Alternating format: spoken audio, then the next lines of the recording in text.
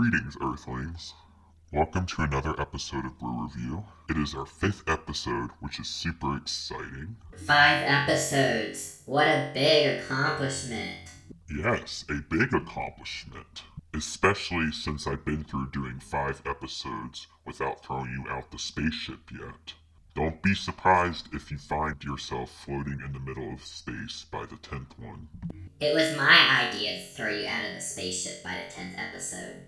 Maybe you can find some fellow stupid aliens to hang out like yourself. Today we are going to be trying, you guessed it, another IPA. And this one's called the Mythic Prime Hunter Hazy IPA.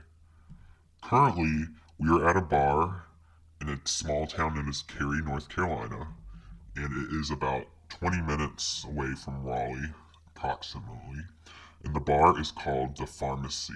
The pharmacy? Are we sampling beer or opioids? My back's been killing me lately. Maybe I'll do a downer mix of oxy and hydrocodone. Sounds pretty good. It's a bar, not an actual pharmacy, dipshit.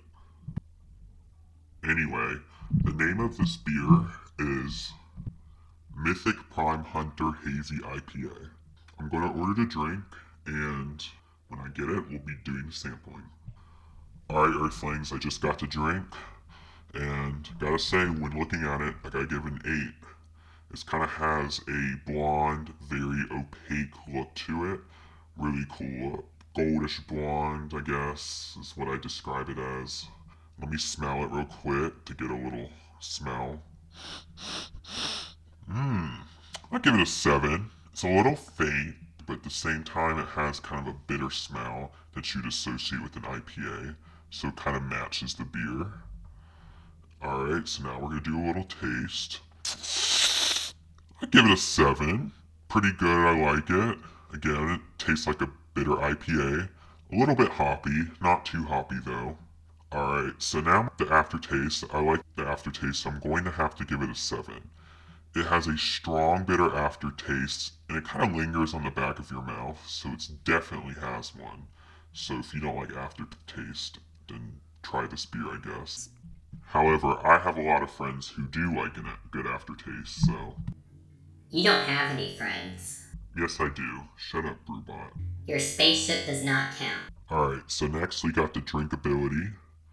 I'm gonna have to give it a 7. It's a pretty easy drink, even though most of the time with IPAs, they're kind of hard to, I feel like, drink a lot because they have a strong taste. A lot of people can only do a couple of them before they move on to a lighter beer.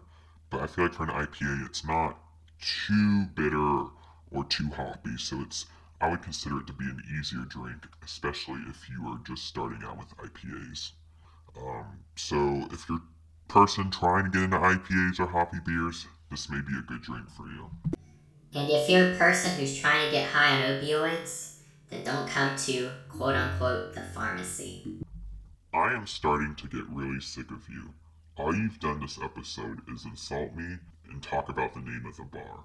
I really need your help reviewing this beer, and you barely have any commentary about the beer and do not participate.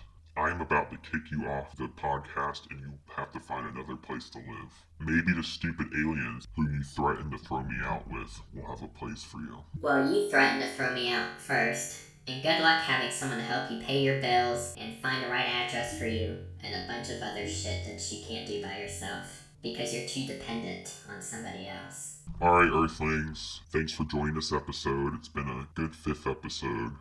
Well, sort of. Anyway, have a good one, and I will talk to y'all later, and I will be visiting some more bars around Earth. Stay tuned for the next episode next week. Alright, Earthling Brewers, make sure to enjoy the view while having a brew. Peace out.